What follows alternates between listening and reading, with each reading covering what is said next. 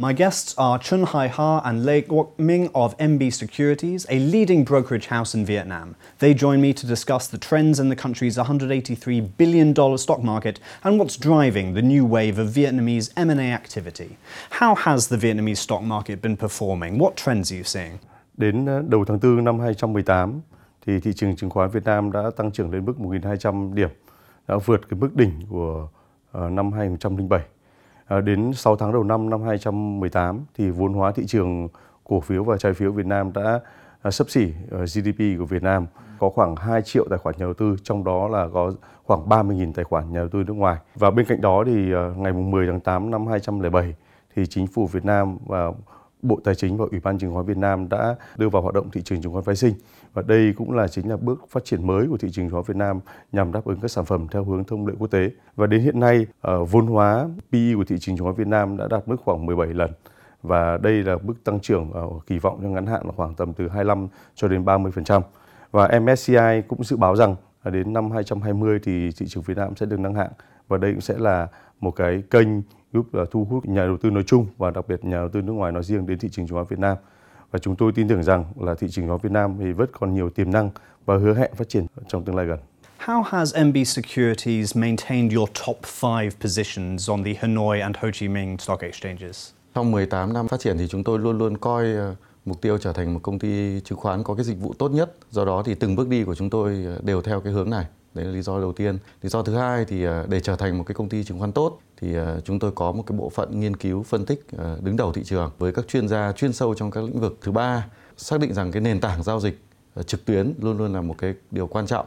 Do đó thì chúng tôi trong 3 năm vừa qua thì chúng tôi đầu tư rất mạnh vào công nghệ thông tin. Từ đó thì chúng tôi đã triển khai cái phần mềm giao dịch trực tuyến chứng khoán phái sinh, các phần mềm giao dịch trên mobile, trên website. Điều đó thì giúp cho chúng tôi có được một cái chất lượng giao dịch và cái nền tảng giao dịch tốt.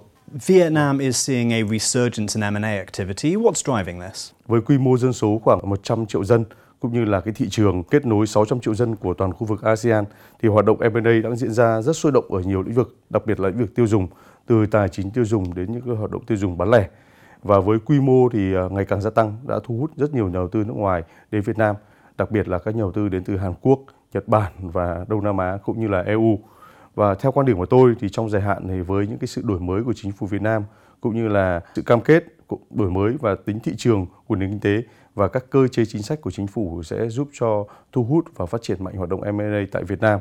Và đặc biệt thì theo kế hoạch cải cách hệ thống doanh nghiệp nhà nước thông qua việc thoái vốn các doanh nghiệp nhà nước như là bên tổng ty thuốc lá, tổng công ty Vinaconex cũng như là công ty Nhựa Tiền Phong sẽ hứa hẹn đem đến nhiều cái giao dịch hấp dẫn cho các đầu tư nước ngoài tại Việt Nam.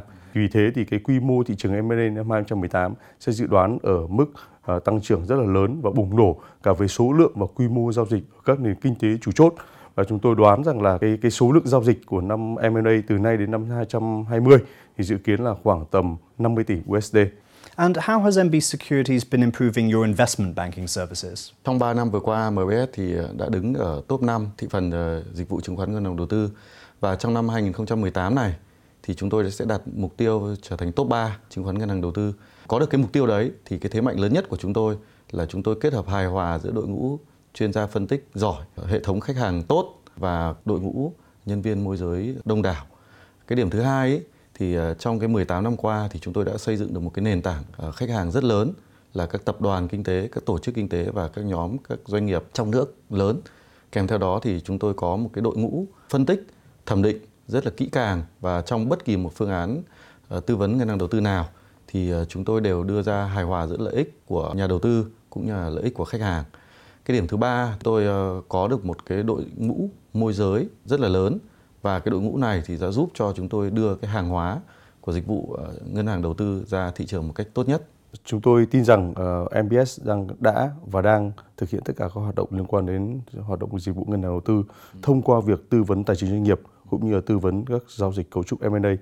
Với lợi thế làm công ty chứng khoán địa phương, chúng tôi có một sự hiểu biết rất là sâu rộng về tình hình doanh nghiệp tại địa phương cũng như là hiểu các cấu trúc pháp lý doanh nghiệp tại Việt Nam.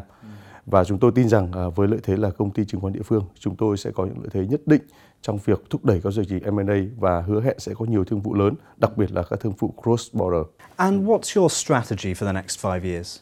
Chúng tôi vẫn tiếp tục xác định và tiếp tục phát triển hai mảng hoạt động kinh doanh cốt lõi, đó là hoạt động môi giới và hoạt động dịch vụ ngân hàng đầu tư.